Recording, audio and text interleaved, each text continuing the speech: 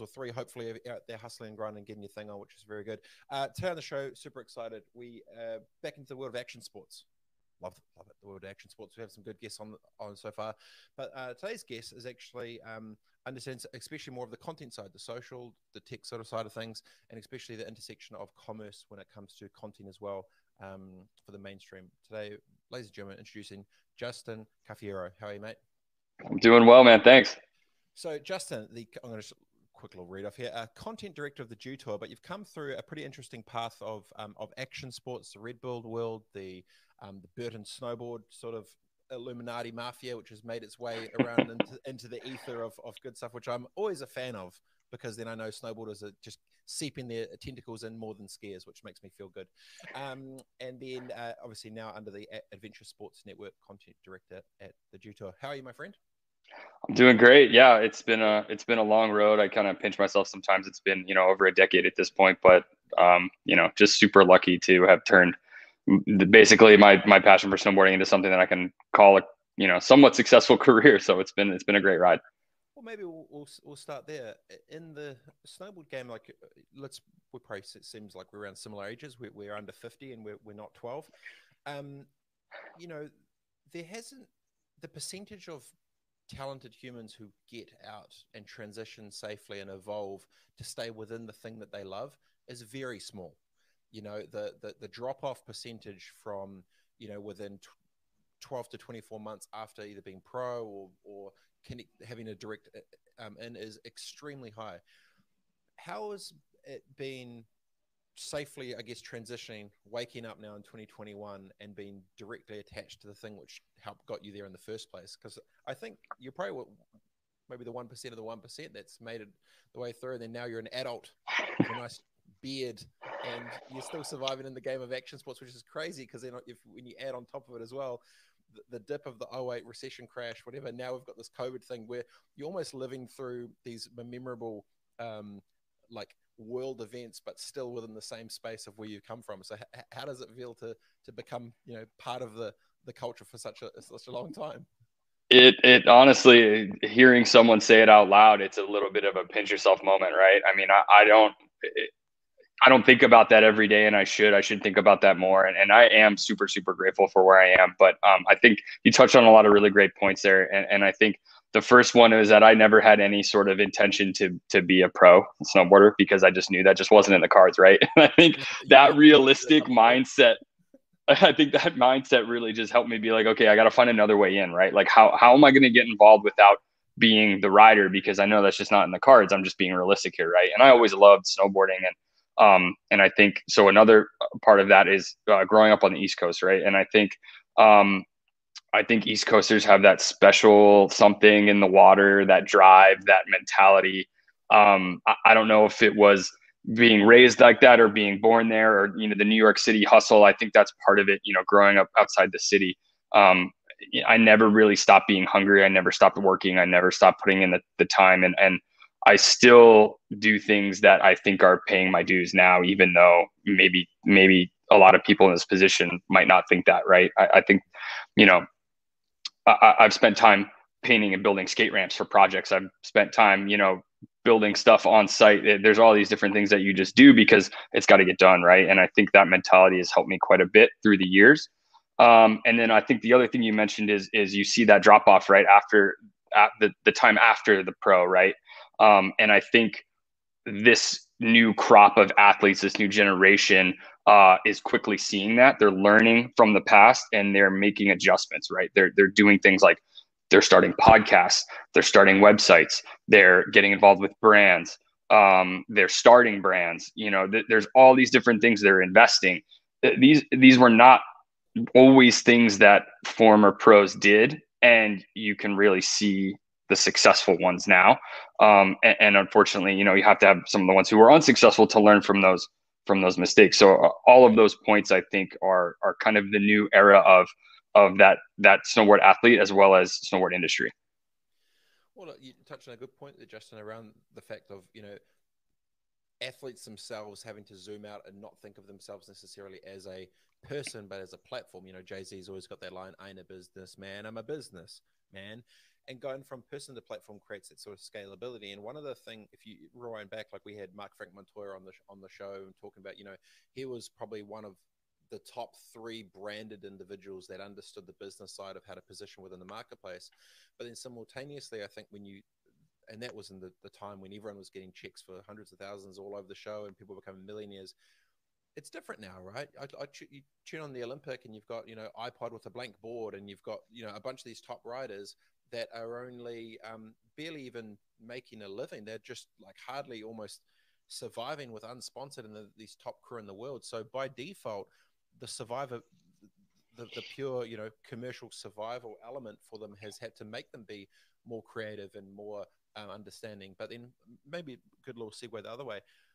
Do you think from a brand's perspective, if I look back in the game, it was talent first and then let's blow you up, right? Like, hey, you were epic, now let's make you famous. And the way you made famous was almost by default because you buy into a MacDog film, or you're in the, you shoot with Scott Service and you're on the front cover of Trans World, whatever the thing may be. But now it's, how many followers do you have? What's your engagement rate? It's a data conversation, right? So what's your take on maybe the commercial element around how talent has been commercialized within snowboarding, and how you feel that's changed maybe over the last 10 to 15 years? Because I definitely think the energy of the athlete is going potentially in a bit of a different direction that's driven by data and dollars, not necessarily by passion and talent. But I'll be really intrigued on your take, because you've been able to see the world from the inside and out from within it. Sure. Yeah. And there's a lot of great points there. And I think, to start, I think Instagram was really that great equalizer, right? And before, as a kid, I would pour through the pages of Transworld and I would read about my favorite pros and see the photos and learn about the movies and then go to the shop and buy them, right? That is just not really a thing anymore, unfortunately, as much as I hate that it's true. It's just the nature of the beast at this point. And the thing about YouTube and Instagram is that instantaneous ability to connect with athletes. I mean, I can get on Instagram and post a comment to my favorite snowboarder and they'll probably see it. That just wasn't a thing before. And so now, where I think most athletes were expected to film all season to put out a video part and maybe do a catalog shoot, that is no longer the case, right? And it hasn't been for quite some time. You have to post on Instagram, you have to show up to events, you have to compete, you have to not put out one video part, you have to put out a vlog or something. It's become a lot more work. And so not only were they getting paid more to do less, that's what it was. They're getting paid more to do less. And now, this again, after 2008, I saw the physical representation of this that really hit home with me, was that you saw the magazines shrinking physically in size, and the weight of them, and how many I could fit in a box was a very visual reminder of what happened around that time. And that was kind of right before I got my first full-time job in the industry. I mean, I was interning and doing and kind of dipping my toes in the water, but so I didn't get to I missed the glory days by like by like a little bit, and I always try to think about that. But from then on, in my experience, it was always thin budgets. What can we do? What can we make happen? How can we stretch the dollar? And I think, unfortunately, that translated to athletes where they were bearing the brunt of the budgets, right? And the amount of money that was being spent on these athletes. And then people got forced to really recognize, all right, what's the ROI? Are they moving product? Are they going to move the needle at the end of the day where we're getting a return on that investment? Because from a business sense, that's what it is at the end of the day. And I like to joke that pro athletes were the original influencers, right? And you would never call, would you ask a pro snowboarder, are you an influencer? And what would their answer be? Because it's highly debatable, right? They have these incredible, amazing talents, but also are commanding these presences on Instagram that sometimes outweigh the brands themselves, right? So the value is always in flux, and you can make that argument either way. But I think it's just an interesting talking point to think about. I remember David Benedict had a interview in one of the magazines talking about the death of the DVD, and in it he basically talked about the time gap in the real world of, exactly to point, Justin, work all season for a video part comes out, do the tour, get your flipping check right off into the sunset. Forum does the full page ad, Solomon does the full page ad, and you're off to the races. Thanks for coming. That's my season done. But the timing of vlogs, webisodes, you know, the 411s of the world, all the rest of it, it definitely changed that. I remember he predicted it and he said it early, because what came after it was essentially the crumbling of the, you know, brands having to pay the Mac Dogs $50K to get a rider in a spot or whatever it may be. And it just was like, no, we'll do our own team movie now. Oh, okay. Well, we'll just take that film and Justin, and we'll just do that, and we'll just get that crew. And it felt like the vehicles that were the middlemen got pushed out because the brands realized they had the power themselves and they could control the narrative themselves, right? And then when you look at exactly to your point before, Justin, you're talking about, you know, say Instagram, that instantaneous feel of they could just literally just go live whenever. There was no hidden secrets. And in New Zealand, anyway, we had, you know, NZ Snowboarder magazine, and then I had the website nzsnowboard.com. And my idea was saying, well, if this comes out sporadically as if it was a journal 3 times a year, what is all the B-roll and the filler? Like, what's crafting that narrative on an ongoing basis? And there was a bit of a disconnect strategically, and it sucks because the mag isn't, I guess, there anymore. But when you see the impact of technology directly into sport, net, do you feel that it has been a help or a hindrance to the ecosystem? Take away, I guess, the commercial factors of recession. Has technology helped or hurted the game?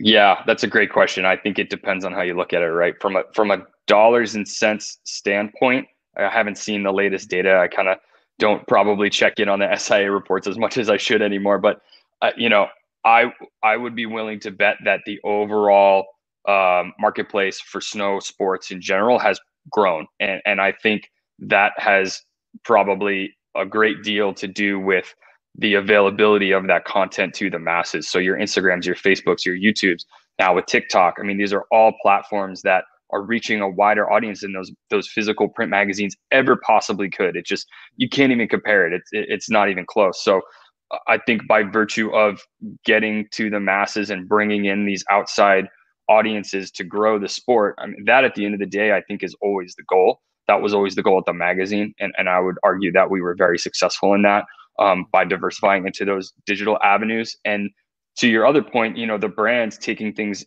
in-house, I mean, that was a huge thing that I experienced personally. And then very quickly, I think a lot of brands realized, wow, this is a lot of work. No wonder we used to farm this out, you know. And it's those production companies, the Mac Dogs of the world. I mean, they have been doing it for such a long time.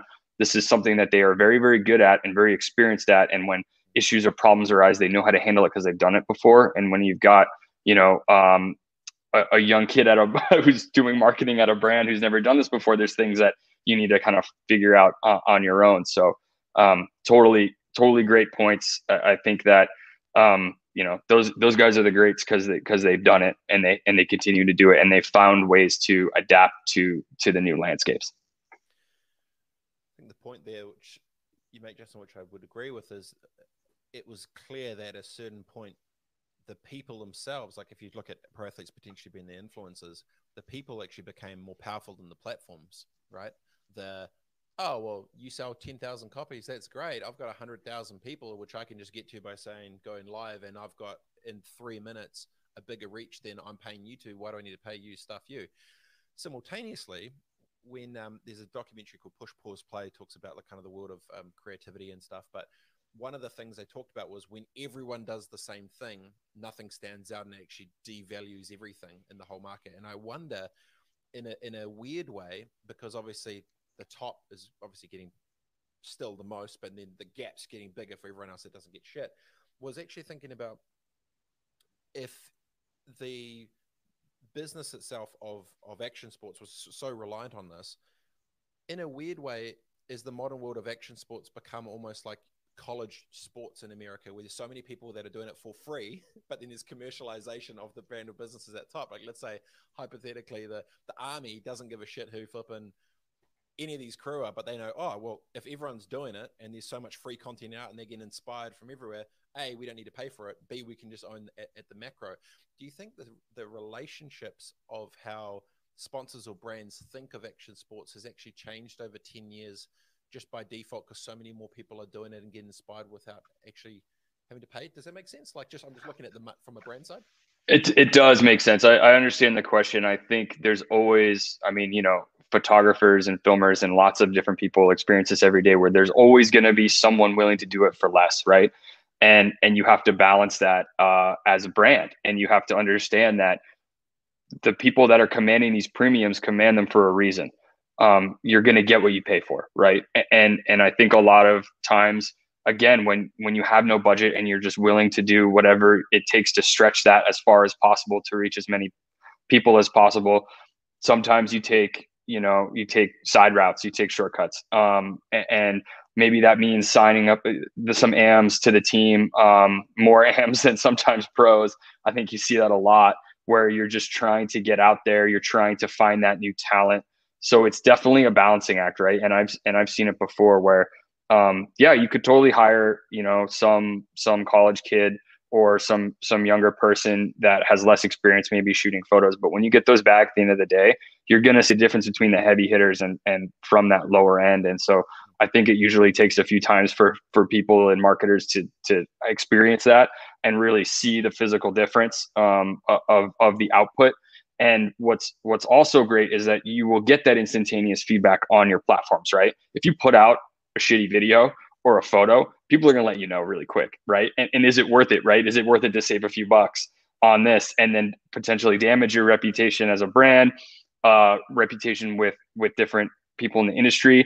You have to weigh all of that, right? And I think, again, it's just as someone who's been in it long enough, I can recognize that. But for maybe newer people coming up, it just takes a little bit of time, and maybe they won't even have to deal with that, right? Things are changing so rapidly. It's like, especially with things like Instagram ads and Facebook ads and being able to grow a brand so quickly, there's different ways to spend that money that didn't really exist before. So now you're kind of being bombarded with all these options, and it's up to you to make the choice of what the best way to move forward is. Well, if you look at some of the brands that came through the early 2000s, which were funded by soy sauce companies and these crazy other shit that had nothing to do with it, the difference of the external visuals were quite substantial if you understood snowboarding. Just buying some random, just chucking a logo up there, someone doing some air. Those that are paying for it don't know the difference. Those in the Getty Images don't know the difference between a Tindy and an Indy and a Taipan and a flippin' right? That's just like, dude in sky, sell product. And so I think you're right. It's the which maybe comes back the other way of my kind of thesis with media was always, every brand is going to become its own media company, control everything from end to end, including distribution.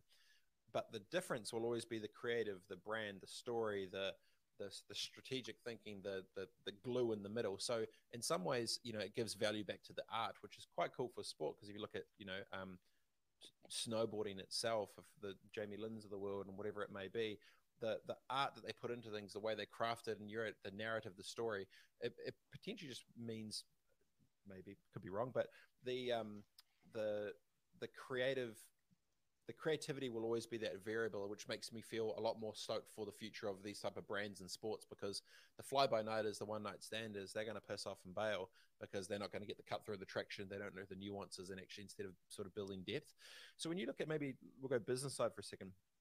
When you look at, say, the snowboard companies of the early 2000s versus today, 20 years later, what do you think the biggest shift has actually been from the headspace around brand themselves that's doing physical and hard product, when they look at the ecosystem of starting a business in 2000 with the JP Walkers of the world, or starting a business in 2020 with the Sages or whoever it may be? That's a great question. I can't decide what I think is the biggest difference. I think obviously the marketing outlets, is huge. It's way less print dependent, way more digital focused, obviously, and that goes without saying now. But again, 10 years ago, it was definitely a new aspect. I think teams, team riders, pro team riders, unfortunately, are starting to become less important, right? You can hire some influencer, again, with hundreds of thousands of followers, and the amount of pros at that level with that level of following and influence is low comparatively, right? I think that's a huge conversation. Unfortunately, I hate that. I don't. It brings me no pleasure to talk about, right? But again, those pros are getting better at diversifying it and providing more value in those different ways, other than just being really, really good. I was going to say, What's up? Does it make you feel upset because you feel their talent has been devalued commercially for what they're bringing? Because some flipping Chachi from down the street can just roll up that does like bicep curls at the gym or some shit, be like, I'm going snowboarding, I'm going to buy this Burden 5.5 Hero, whatever the flipping thing is. Is that the passionate piece in you that's like, no, the art and soul of the talent? Or commercially, it's like, what the fuck? Like, why are we doing all this shit if maybe there's, like if Elon Musk just goes shredding and he goes, oh, I rode a Burton, like, Mm-hmm. you know what I mean? Yeah. Like, is it like an emotional sort of hold from the past of what you wish it was like yesteryear, like people talking about the phone books and, being home before it got dark and shit, are you being sensitive, I guess? It's both. I hate to admit that it's both, but it is, right? I mean, there's the kid in me that I always reference when I'm trying to, make some kind of decision that I think, like would 15-year-old calf be hyped on this? And I try to reflect on that sometimes when I can to kind of keep myself in check, but also there's the business side, there's the reality of things, right? And it's hard to justify some sort of payment and a lower ROI versus the same payment, right, to someone else, to something else, and that has a higher ROI from a business standpoint. I think making too many decisions based on passion and gut will lead to your downfall, essentially, right? And I think a lot of decisions like that were made in different parts of the industry, and now we see the kind of fallout, right? We see the aftermath of that, unfortunately, and that's just the reality of things, right? There's always that, as a snowboarder myself, that gut feeling, that passion is what guides me through the vast majority of what I do. But you have to balance it with that business sense in order to be successful, right? You can make a great core, awesome company, and it's going to stay small the entire time, and you're going to be, the chorus of the core. But it depends on what your goals are at the end of the day, right? Do you want to grow and make this thing huge and sell it and retire on a beach someplace, or do you want to just be holding the core flag? I'm not saying either one is right or wrong, right? It's just a matter of what you want to do.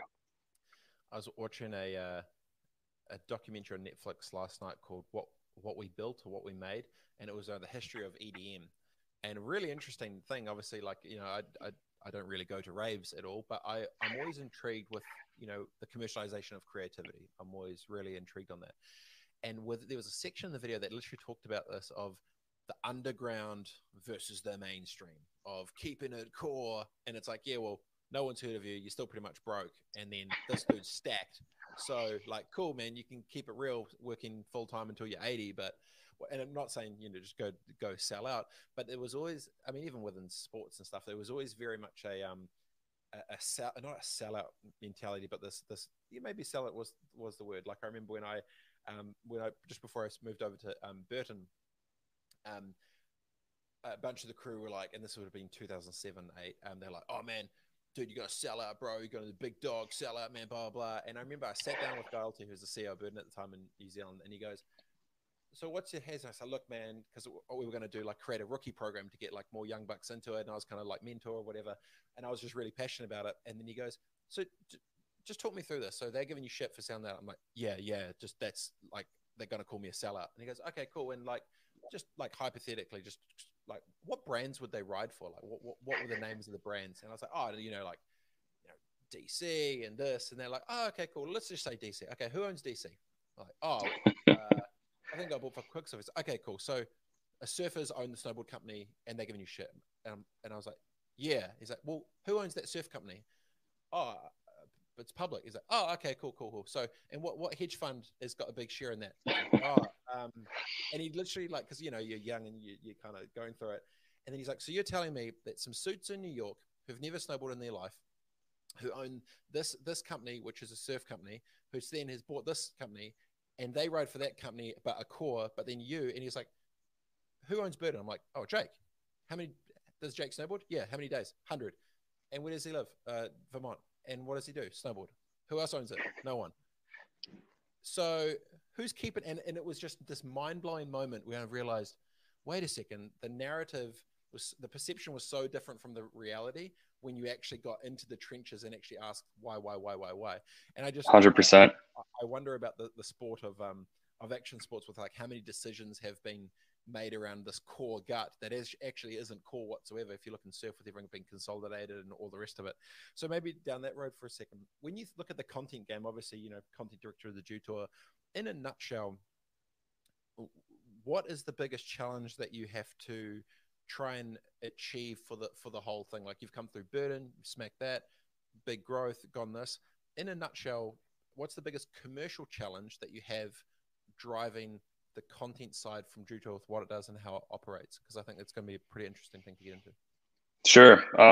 Wow, where do I start? I think the biggest one for us is, you know, at the end of the day, we want to be creating engagement with the fans, right? Because that's what spurs growth and awareness of the brand. And that at the end of the day is what we're trying to do in very simple terms. So I think you're overwhelmed sometimes with platform decision. What platform should I be on? Should I be on all of them?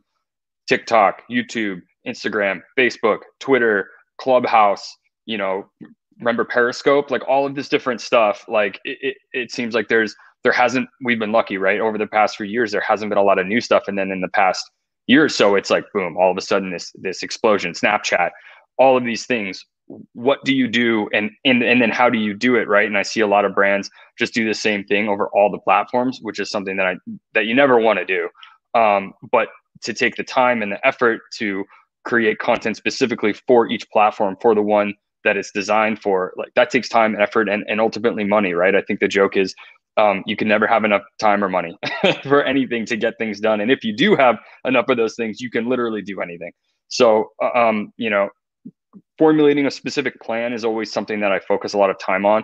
What are we going to do and how are we going to do it and where, right? It sounds straightforward, but there's different opinions, there's different things, there's people asking questions about the new flavor of the week, how are you going to address this or that, and it's really a matter of staying focused and finding the things that work and capitalizing on them and finding ways to recreate that success, because if you can do that, you've basically solved the puzzle, which is essentially a very simple version of how I succeed so much at Burton.